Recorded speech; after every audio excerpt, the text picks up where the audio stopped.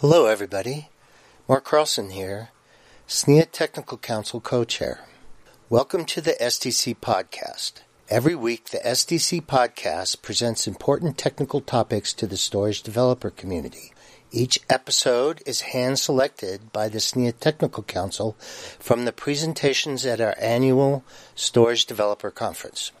The link to the slides is available in the show notes at snia.org/podcasts.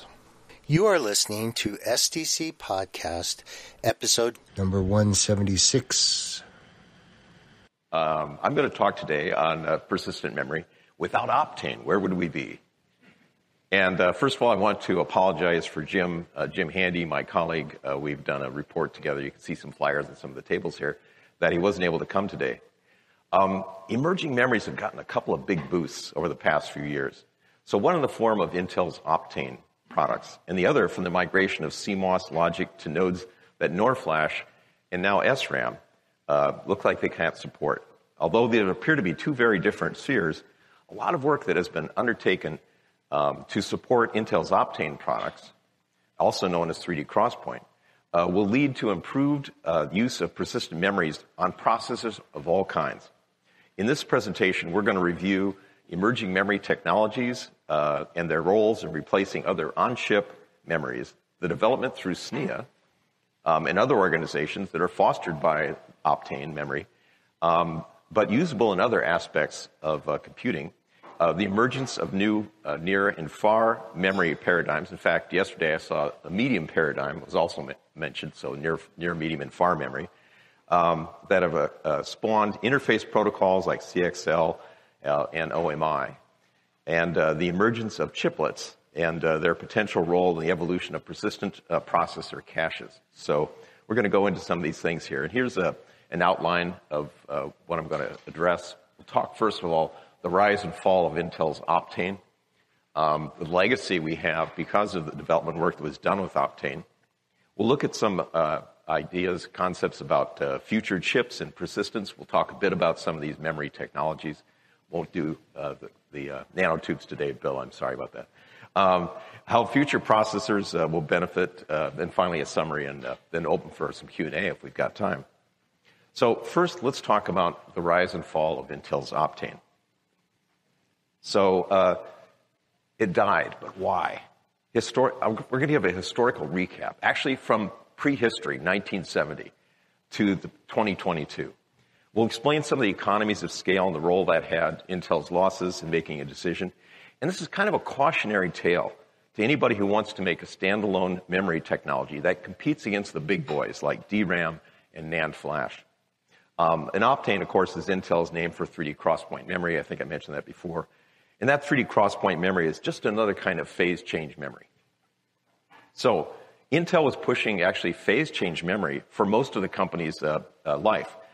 This magazine cover shows a 1970 article that Gordon Moore co-authored in the first phase change memory that Intel was introducing.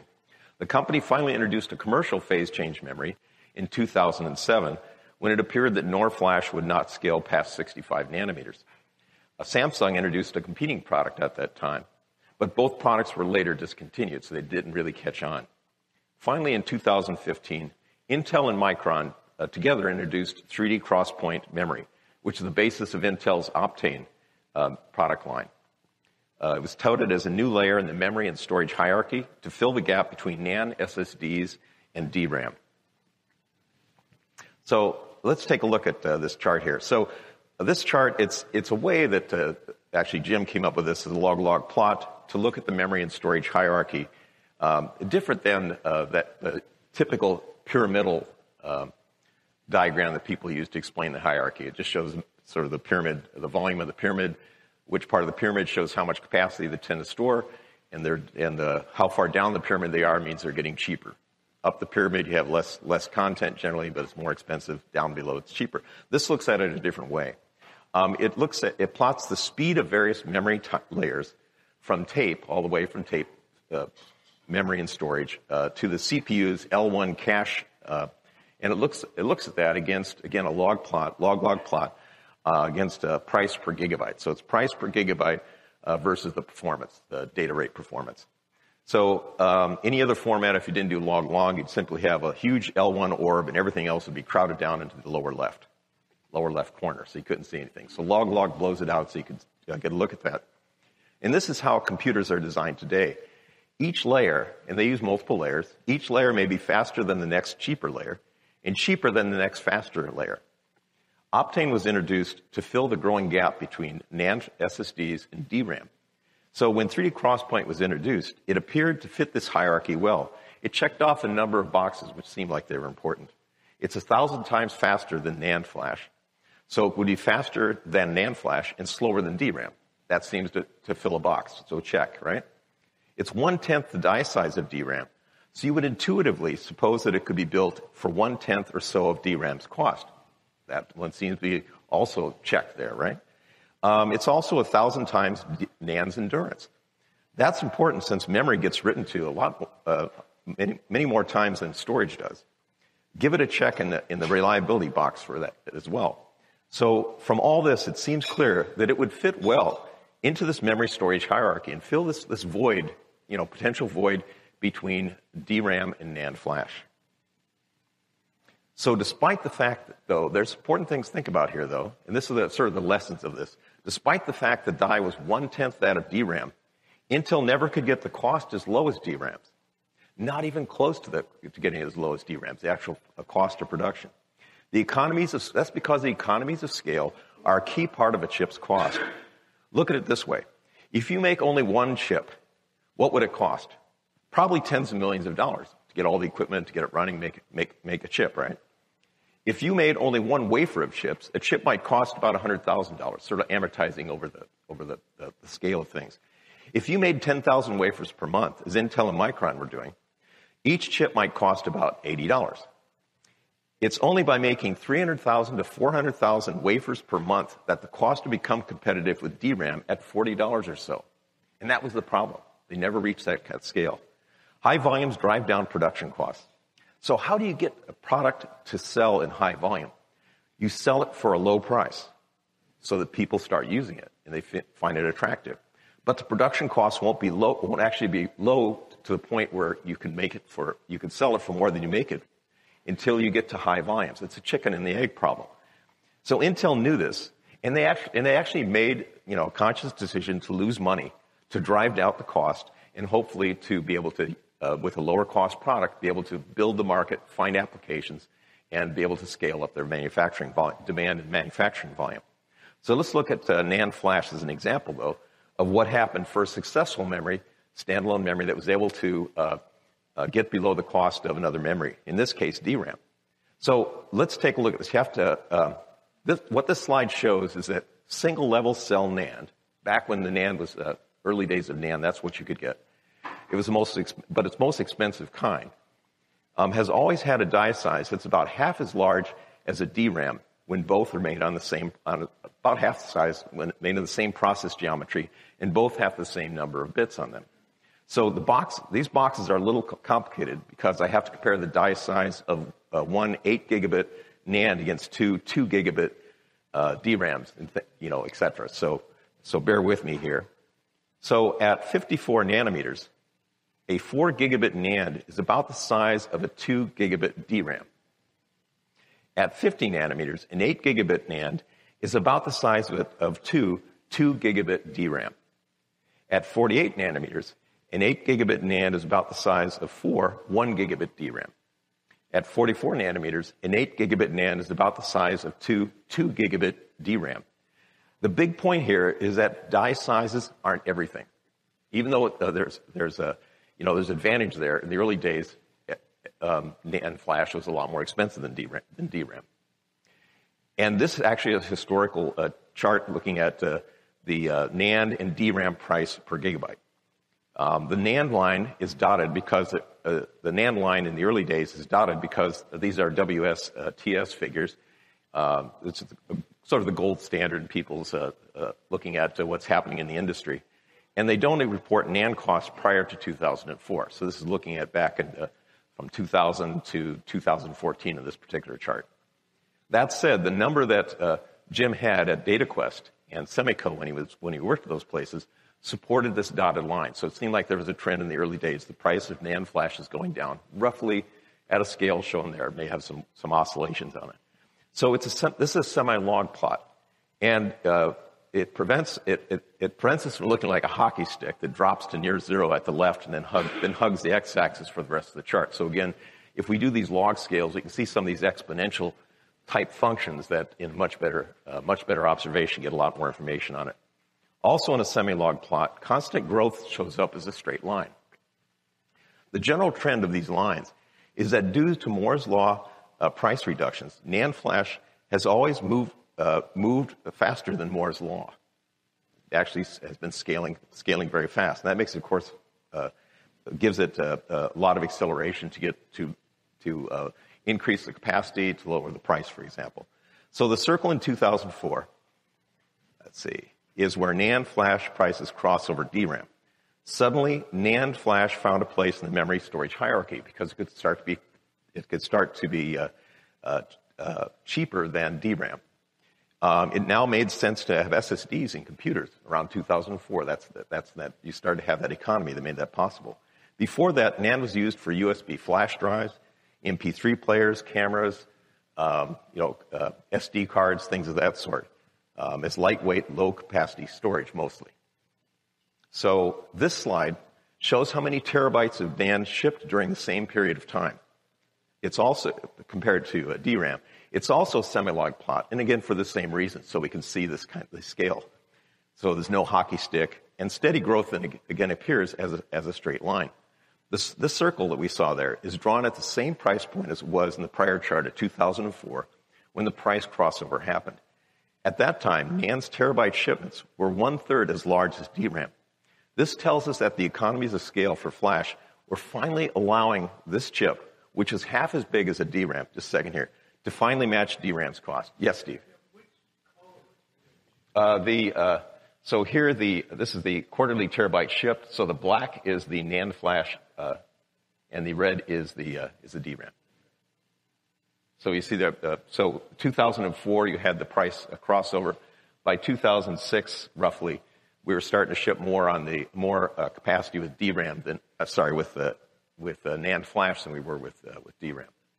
So again, this was a successful memory that was able to move into more applications because it was able to reach those economies of scale. So this translates into about 1/10 of DRAM's total wafer production. That was true for Optane too.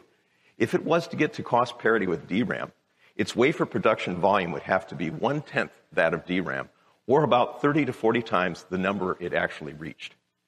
There's another example of this. In the struggle 3D NAND had in getting to be viable versus the planar NAND, which was around before 3D NAND started to appear after about 2013. 3D NAND took about 3 years to become cost competitive with planar NAND. Before that, it didn't have the volume to be able to get this cost down, so it was less than the earlier planar process. So by our estimates, based in part on Intel's reported financials, Optane's petabyte shipments approached 1/30 that of DRAM's petabyte shipments. Again, the technology it was trying to supplement and getting its cost below. Optane wanted to be below the cost of DRAM. So our 3D Frostpoint forecast has always been unabashedly optimistic. The gap is probably wider than that, in fact. Even so, we don't see Optane's volume allowing it to reach cost parity with DRAM until about 2028. Our guess is that Intel didn't want to subsidize the technology for that long. They sort of reached the limit of what they were willing to do. Plus, they had a bad quarter. So here's a timeline of key 3D Crosspoint events. So Intel's actions appear in the upper half and Micron's in the lower half. So we see around 2015, there was a big announcement of 3D Crosspoint. There was an early announcement just before the Flash Memory Summit that year, and then there was a big to-do at the Flash Memory Summit, Intel's Developers Forum, about 3D Crosspoint.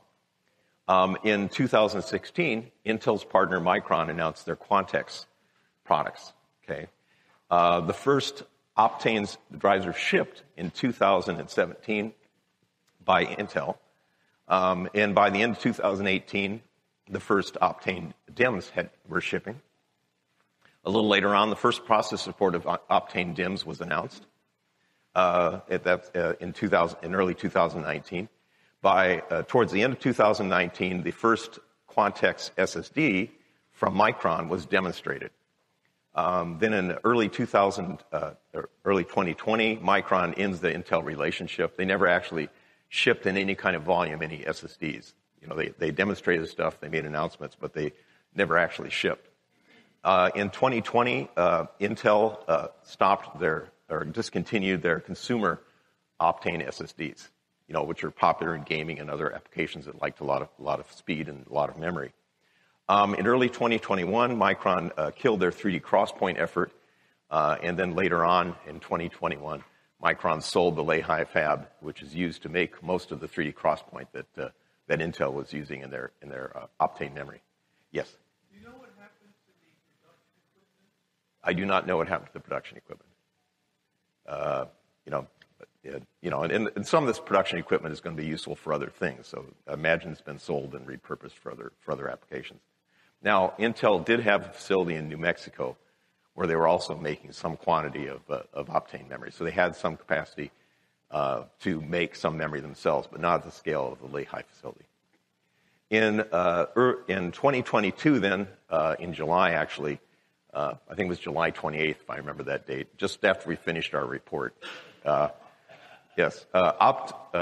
announced that Optane was winding down. Okay, so that's sort of the timeline of what happened there. Just to give you an idea of the scale of things. Again, sort of a cautionary tale to give us some idea of where things are going. Now, from Intel's reported financials, you can estimate their 3D XPoint losses. When the company sold off the NAND business, it disclosed Optane's losses for the 4 quarters of 2020. These losses closely match those that we've estimated for that year. And the sum of all the losses in this chart, which is based upon looking at the losses in Intel's storage unit, which included Optane, even while other companies are making money in their, selling SSDs, we took that as being an indication mostly of the losses with Optane. So the sum of all the losses in this chart is about $6.8 billion. Since there are losses we didn't capture, we're pretty sure, we're confident that the company's total Optane losses were greater than $7 billion, from 2014 here all the way through 2022. Now, certain factors should have increased Optane's volume, but it failed to materialize. And these were a large part of what was to blame for them never reaching that manufacturing volume.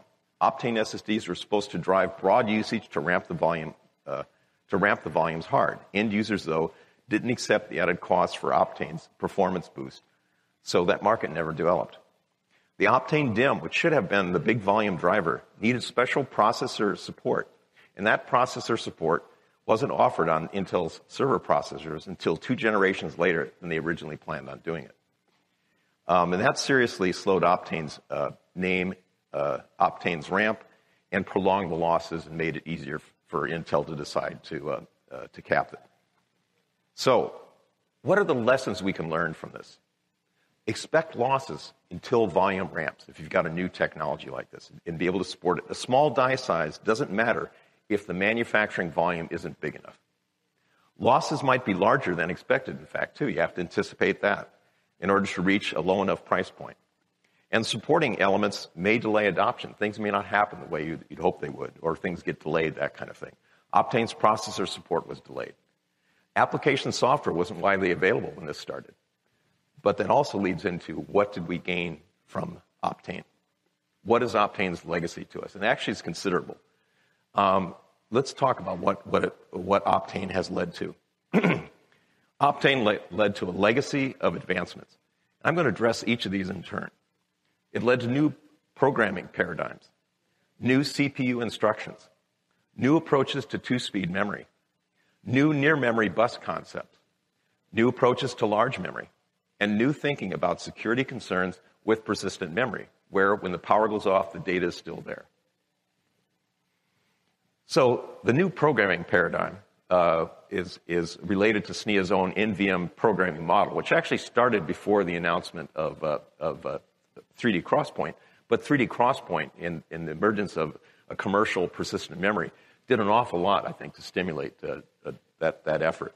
So this model characterized various types of access to persistent memory, that is a non-volatile memory, including a persistent memory-aware kernel, a persistent memory-aware filing system, and ultimately direct access to a persistent memory from a file system or directly from an application. One of Optane's key features is that it brings persistence closer to the processor. This makes it easier to recover from power failures since the memory retains its values. Before this, it wasn't possible to write the entire memory to disk or an SSD as power was failing. Now all that has to be written to is the dirty lines in cache. These instructions take care of that. This means that everything except the registers can be persisted in the event of a power failure. Yes, Steve? That was actually never implemented. You have to worry about the processor cache. Until it gets to the device controller, then it's safe. But before then, it's not, and you'll have inconsistent. I have. You've been playing with this, yeah. Yeah.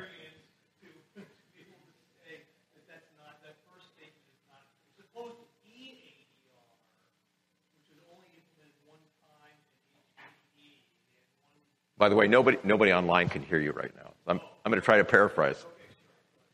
So I think this, the point that Steve was making, one of our designated hecklers, is that that implementation of saving all the memory, all the data into the persistent memory may have some issues and was not oftentimes not consistently done. So anyway, so that was his comment. Just for those who are in the audience, they catch that. Thank you, Steve. Let's see. Okay. So, ADR. So asynchronous DRAM refresh. So it's a strange term that Intel coined for DRAM that self-powers and self-refreshes when power is lost. What ADR really means is persistent DRAM, either on an NVDIMM or an Optane DIMM, more formally known as an Optane DC Persistent Memory Module, or PMM. So a combination of fast memory, DRAM, and slow memory like Optane DIMMs is often referred to as NUMA, non-uniform memory architecture. Now, this chart says that any time that you interrupt the CPU, which has always been done for storage, for SATA, NVMe, or older I/O channels of course, does a context switch where the CPU stops everything for 100 microseconds or so while it pushes all of its status, registers, etc. onto the stack. If you're accessing 100 nanosecond Optane memory, you don't want to perform an interrupt every time that you would for an SSD access, because you'd be slowing everything down by 1,000 times. For Optane, it makes more sense to poll, that is, P-O-L-L. That is, have the processor run a software idle loop while it's waiting. This is bringing a lot of focus into the way that interrupts have been handled in the past and should result in changes to the interrupt handling in the future. So again, it's one of these things that the existence of fast persistent memory led us to consider and think about, no matter how successful it was in total implementation. Another approach is to make the DRAM bus transactional. So if you send a number of requests without waiting for the results, and as the results come in, the DRAM tells the CPU what's heading its way. Intel did this by adapting the DDR4 bus to Optane. A few signals were added to unused DDR4 pins, and those are represented by that far left arrow on this diagram here. Nothing else in the DDR4 bus changed here, so the socket can be populated with either DDR4 or Optane memory. Unfortunately, this has to follow changes from DDR4 to now becoming more common DDR5 and later. So it's a good thing that CXL has licensed OpenCAPI's OMI, Open Memory Interface, memory channel, which can be used for DDR4, DDR5, Optane, and pretty much anything else, which is now part of the CXL standard group. So Optane has also made people think of ways to expand memory that are not limited by capacitive loading in pin count, as was the case prior to CXL. This takes some extra interfacing, such as a switched fabric that slows it down, so it's become far memory, a new term. Near memory is the stuff that doesn't suffer from this delay and is directly attached to the processor. And yesterday there was at least one session where they were talking about medium memory, which would be the CXL2, and CXL3 would be the far memory, where you actually have a switched fabric.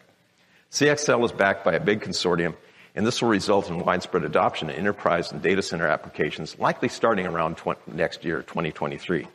CXL is an alternative protocol that runs on the standard PCIe physical layer. It enables pooling of non-heterogeneous memory, where parts of different memory devices can be accessed by different hosts. This allows flexible allocation of memory resources in composable infrastructure. CXL supports accelerators near the memory, or even in the memory itself. And we've heard a lot of talk at computational storage, for example. So there's some degree of that computational storage that's related to this development of CXL that probably owes something to Optane as well. CXL can support more complex memory sharing tasks. CXL 3.0, running on 64 gigatransitions per second PCIe 6 physical layers, supports switch network fabrics, enabling much greater scaling of heterogeneous memory pool and more sophisticated memory allocation and composable memory as well. So, persistence, though, leads to potential security issues. And the top bullets show how it has been handled in the past. You can see physical destruction, secure erase, crypto erase, AES encryption. The bottom bullets show how Optane is approaching this. The Optane DIMM is the first ever encrypted DIMM.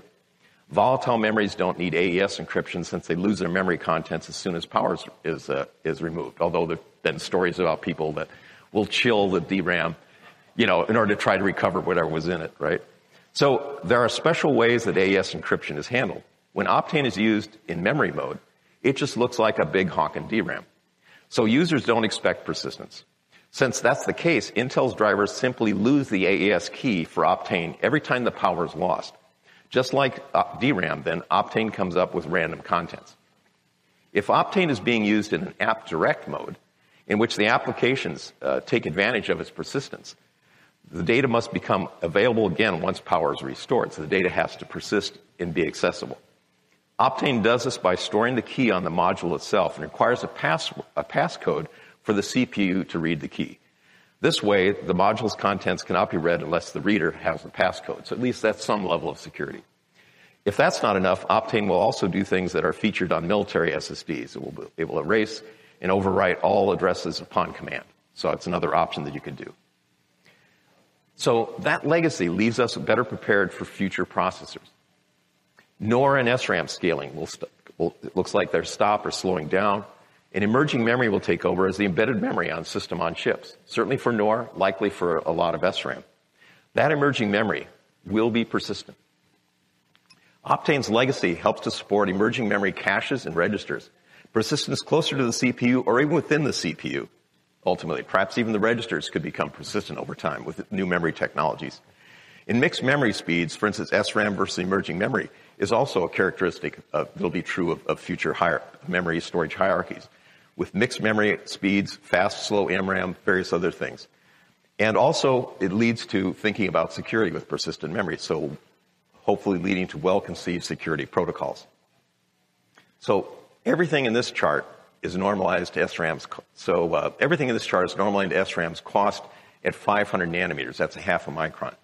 So this is showing some of the scaling issues with NOR flash, and SRAM. This chart's log again, because processors move exponentially. Every process node is about 70% the size of the prior one, and the costs move proportionally to the size of the device with that node. NOR flash memory has a problem after the 28 nanometer node. NOR flash is a non-volatile memory that the industry uses to store code in microcontrollers, ASICs, and other system on chips, and it stops scaling at about 28 nanometers. That causes the cost declines to cease, as the red line shows, by abruptly going horizontal. According to papers presented at an IEEE conference over the past few years, the cell area and thus the cost of SRAM cells stopped shrinking at about 14 nanometers. Thus, SRAM cost reductions with the shrink stop at that point. SRAM also has several transistors per cell, while the emerging memory candidates have a single transistor. Now, maybe a different size transistor, but it's, again, one transistor versus several. For applications such as AI inference that needs lots of memory, the emerging non-volatile memories can provide that same capacity in a smaller die and thus cost less than SRAM. We assume that the new tech wafer for this slide costs about 5 times as much as a NOR or SRAM wafer, the black line, at the present time, for example. As long as the new tech can move 2 processors past NOR or SRAM, then it eventually becomes cheaper, despite the higher wafer cost. This is why so many people have invested so much money to fund the research of a new memory technology. And again, this is different than a standalone memory. This is an embedded memory you're talking about here. Okay? And so you're building the chips anyway. It's just what memory are you putting in them? So that whole scaling thing is very different. And this is why so many people have invested so much money to fund the research on new memory technologies. The bottom line, new memories are inevitable. They must gain acceptance for chips to continue to scale in price. Now, to show what this means in chip sizes and costs, I'm going to present an illustrated graphic. So, first of all, this is a photograph of an Intel processor chip made on a 45 nanometer process. You can see two very different parts of the layout. The less regular part of the chip at the top is the logic. And the lower half with its very regular patterns is the SRAM used for on-chip caches. In the past, the entire chip would scale with process shrinks, as is illustrated here. As processes move from node to node, from 45 nanometers to 32 nanometers, 22 nanometers, and finally 14 nanometers, the die area and cost would be half that of the prior generation. It follows a nice scaling curve. Now, this assumes that the SRAM keeps pace with the process technology, though. And the prior slide showed us that this doesn't happen after the 14 nanometer node. So, let's take another look. Sorry. Hold on a second. There we go. Oh. There's the scaling thing. Okay. So, let's use the same chip again. Keeping in mind that the top half is logic, which will scale in proportion to the process, and the bottom half is SRAM, which will scale less aggressively. You can see in this series that the top half of the chip gets pretty small towards the end. It only accounts for about 20% of the total die area at the smallest process nodes. Yet the SRAM doesn't scale, resulting in a pretty large chip at the end. In fact, the die size trend starts to level off at the end. The black lines only indicate height. Now, the actual area on the chip is something like the square of this number. So you can see this actually can become a fairly considerable difference. SRAM is causing the chip to be larger and thus more expensive. And a mature emerging memory technology could replace it at that point and result in a smaller chip with lower cost and providing the same amount of memory. Now, an emerging memory will take over as the embedded memory and SoCs. And that emerging memory will be persistent. Options are MRAM, resistive RAM, and actually several of the foundries making these embedded chips are now offering those as options. It could also be ferroelectric memory. It could be phase change memory. It could be carbon nanotubes. I did mention carbon nanotubes. It could be various other things. The Optane legacy line at the bottom shows that all those things we just mentioned, like the SNIA programming model, will be useful to support all these new memory technologies. Now let's look quickly at some of these memories. So there's a lot of these memory types vying to replace NOR flash and SRAM. They all share a number of attributes. They all have a single element bit cell that promises to scale smaller than current technologies in order to support small and inexpensive die and potentially 3D stacking. They also promise to be easier to use than flash memory by supporting write in place with no need for a block erase, and they have more symmetrical read and write speeds. Finally, they're all non-volatile persistent. Data doesn't disappear when the power is lost. They can all be used as persistent memory. New memories are necessary for Moore's law scaling to continue. These technologies include ferroelectric RAM, magnetic RAM, resistive RAM, and phase change memory, such as Intel's Optane memory. We may not have seen the last of phase change memory. We'll see. So here's, I'm not going to spend a lot of time on this chart, but it compares important characteristics of conventional memories, such as DRAM, SRAM, NOR flash, and NAND flash, with new non-volatile memory technologies, in particular ferroelectric RAM, resistive RAM, magnetic random access memory, and phase change memory. The higher endurance and performance, in particular of MRAM, may make it possible to replace SRAM and DRAM as MRAM production volumes increase, and as new technologies come into play, such as spin-orbit torque or voltage-controlled magnetic anisotropy, which promise lower write power and faster speeds. So MRAM's already shipping fairly low volumes. Everspin has a partnership with Global Foundries, who are building 300-millimeter wafers for Everspin. They offer MRAM to other customers for embedded memory applications in system-on-chips. That is, Global Foundries does.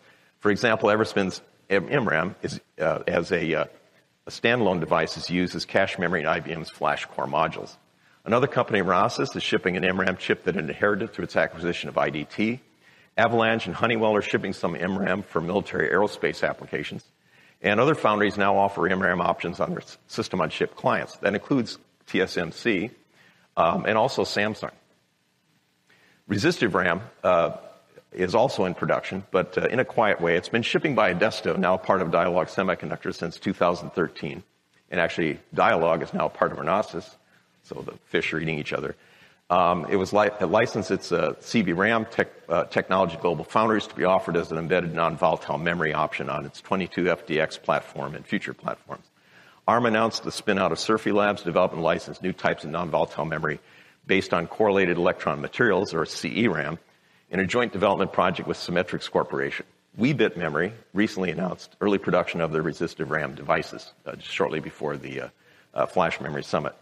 Other companies currently ship resistive RAM in both commercial and military aerospace applications, and leading foundries are supporting resistive RAM as another alternative to embedded NOR flash.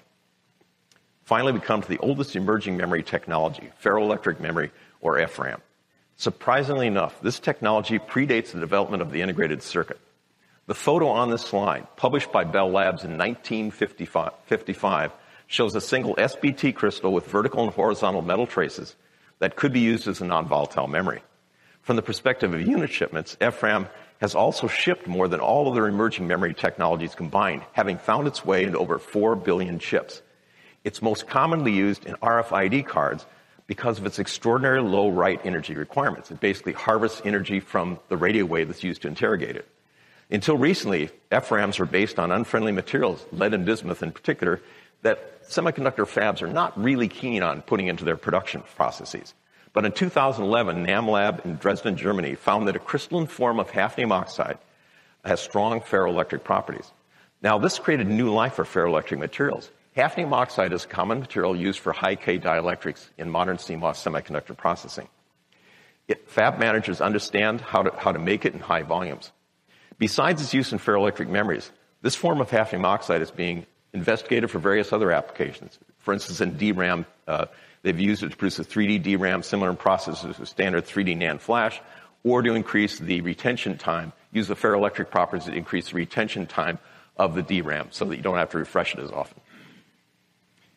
So since SRAM will be replaced by a new memory technology, then caches will use a new memory as well, ultimately. Eventually, even a CPU's registers could migrate to this new technology, bringing persistence into the CPU. That will require elements of the SNIA NVMe programming model that we talked about earlier. Also, fast and slow memories will place side by side in a memory hierarchy to take advantage of the approach that Optane required to mix DRAM and 3D crosspoint. This table shows how this will play out, although the timelines aren't necessarily precise. So where do you go to learn about this stuff? Well, fortunately, Jim and I have a report that we just finished. And much of this information on the presentation is drawn from that report. It's available for people to look at and purchase.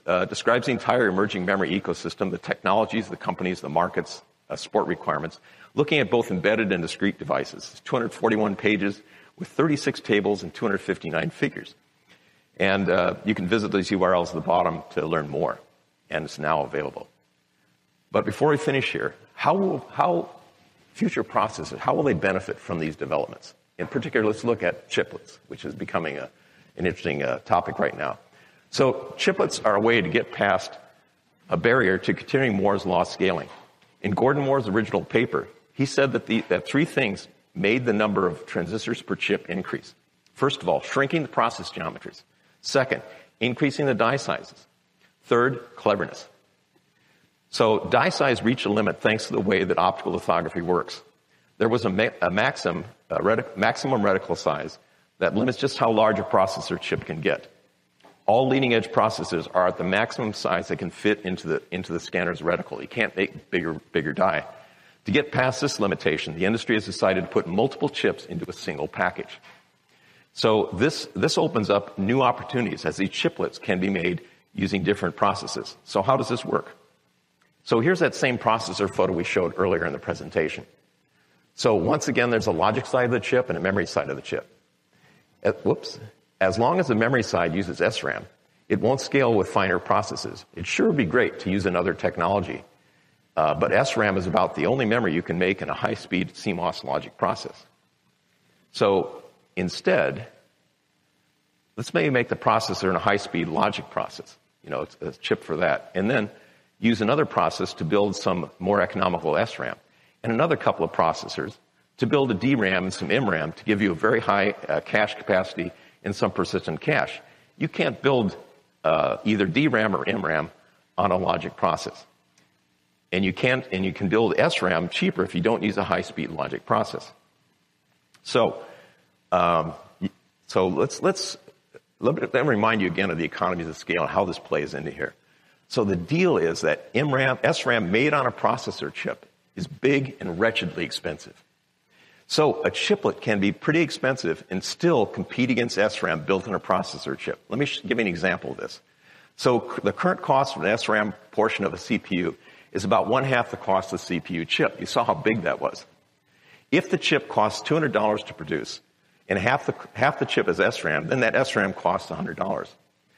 Server cache is 64K L1, for example, 1 megabyte L2 and 1.5 megabyte L3. If that totals up to 2.6 megabytes. SRAM costs would be $100 divided by 2.6 megabytes, or about $38 per megabyte, built into the processor. A 4 megabit SRAM chip, actually buying a discrete chip at 0.5 megabyte, retails for $6. So that comes to about $12 per megabyte. So you can see some of these economies here. DRAM is currently selling for $3 a gigabyte, or 0.3 cents per megabyte. So 0.03 of a cent. A memory chiplet will reduce the cache's cost, give you the cache fairly close to the processor, but at a lower cost. But it can be orders of magnitude more costly than DRAM, of course, and NAND eventually even more expensive than a non-volatile memory like MRAM. So the costs go down when you use chiplets, even if the chiplet's significantly more costly than in volume NAND or DRAM. And that's part of what's driving that, plus the issues of trying to build everything on the most modern process. The cost is what's driving chiplet, and also driving new ways to build chiplets like the UCIe interface. And so you're going to have a persistent cache. It's going to happen. And when you do, the ecosystem will already be in place because of Optane. Hooray. And chiplets will accelerate this transition. So, in summary, Optane could not harness the economies of scale. It was a grand effort, a cool technology. A lot of people loved it, but it never achieved enough scale, enough applications that would drive it. And there's some things were delayed and they slowed stuff down. It didn't make it within the footprint of how much Intel was willing to spend to make it happen. Optane effort, though, generated a great legacy. CXL, part of that legacy, opens new vistas in data center architectures. Emerging memories are here, and they are persistent. Future processors will have persistent cache and later registers. Persistent will become ubiquitous. Optane's legacy is going to benefit tomorrow's processors, and chiplets are going to accelerate that transition. And probably you're going to see more chiplet talks, I would guess, at the Storage Developers Conference next year, maybe even at the Flash Memory Summit. So with that, I guess we've got a little bit more time for questions if anyone has any. Yes, sir. Well, let's see. So first of all, it uses like 6 transistors. Oh, sorry. So the question was, what keeps SRAM from scaling the way that Logic does? Well, first of all, SRAM uses about 5 or 6 transistors. That's how it stays. It retains the data until the power goes off. And so that makes it a big thing anyway. So it makes it ripe for a change there. But it looks, I can't say right offhand what the issues are with why it doesn't scale below the 14 nanometers, but that's apparently what people are finding.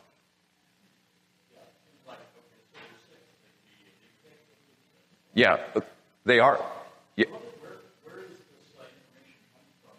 Scaling of SRAM? That was ISCC conference papers, for a few years. I did notice something recently, though, that in an IEEE roadmap effort in the, more and more, though, there was some talk of SRAM scaling that Jim and I are taking a look at what they're projecting there, which may change some of those numbers. We just have to investigate and find out. But until that point, it did look like there were limits in what SRAM could scale. Yes, Andy.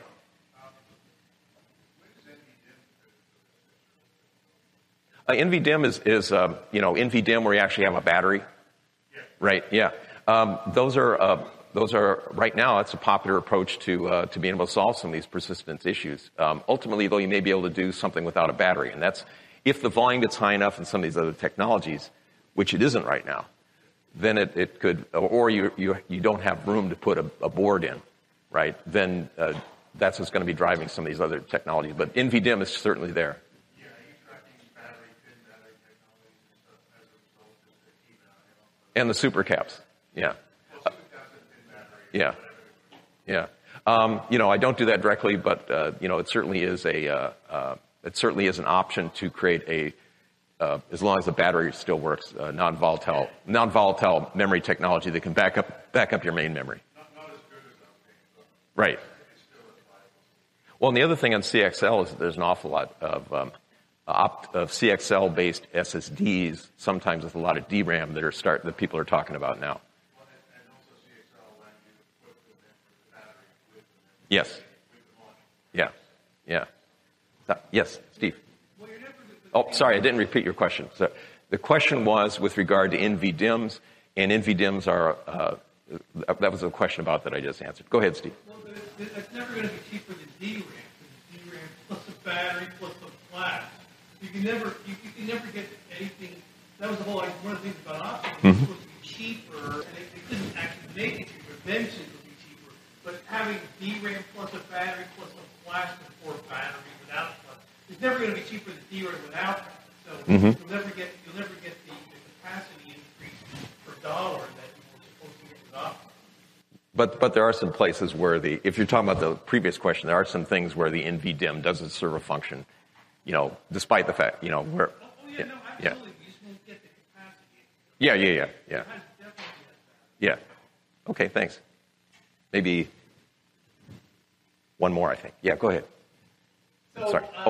We'll take yours too. Go ahead. CXL brought some coherence to the fabric market. Do you see some convergence like UCIe for the chiplet market as well? Hopefully. I think that's what the UCIe guys are hoping will happen. Right now it's been kind of a Wild West, AMD and Intel doing their own things.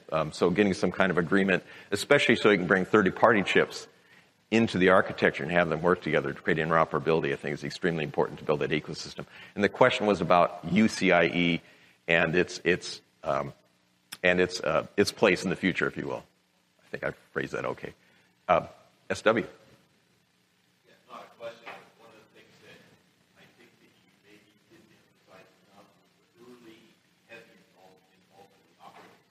Oh, yeah. When Windows Server 2016 shipped, it had the support for persistent memory in it, as did Red Hat, Enterprise Linux, and a lot of them very quickly after that. And it got people to think about what to do about removing that huge latency in the file system stack and storage stack. It was never a problem. So SW just pointed out something he thought I didn't emphasize enough, which was the importance of software, operating systems in particular, on being able to work with persistence and also create awareness of some of the latencies that were inherent in the way in which we do things today and which could be improved in future technology. Exactly. The improvements are done, yeah. They are now in pretty much all the OS stacks. Sorry, that the improvements that have been made in the OS stacks to deal with some of the latency issues that emerged in the process of updating the software. I think that's probably all we have time for.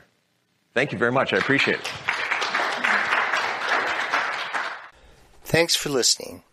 If you have questions about the material presented in this podcast, be sure and join our developers mailing list by sending an email to developers-subscribe@SNIA.org. Here you can ask questions and discuss this topic further with your peers in the storage developer community. For additional information about the Storage Developer Conference, visit www.storagedeveloper.org.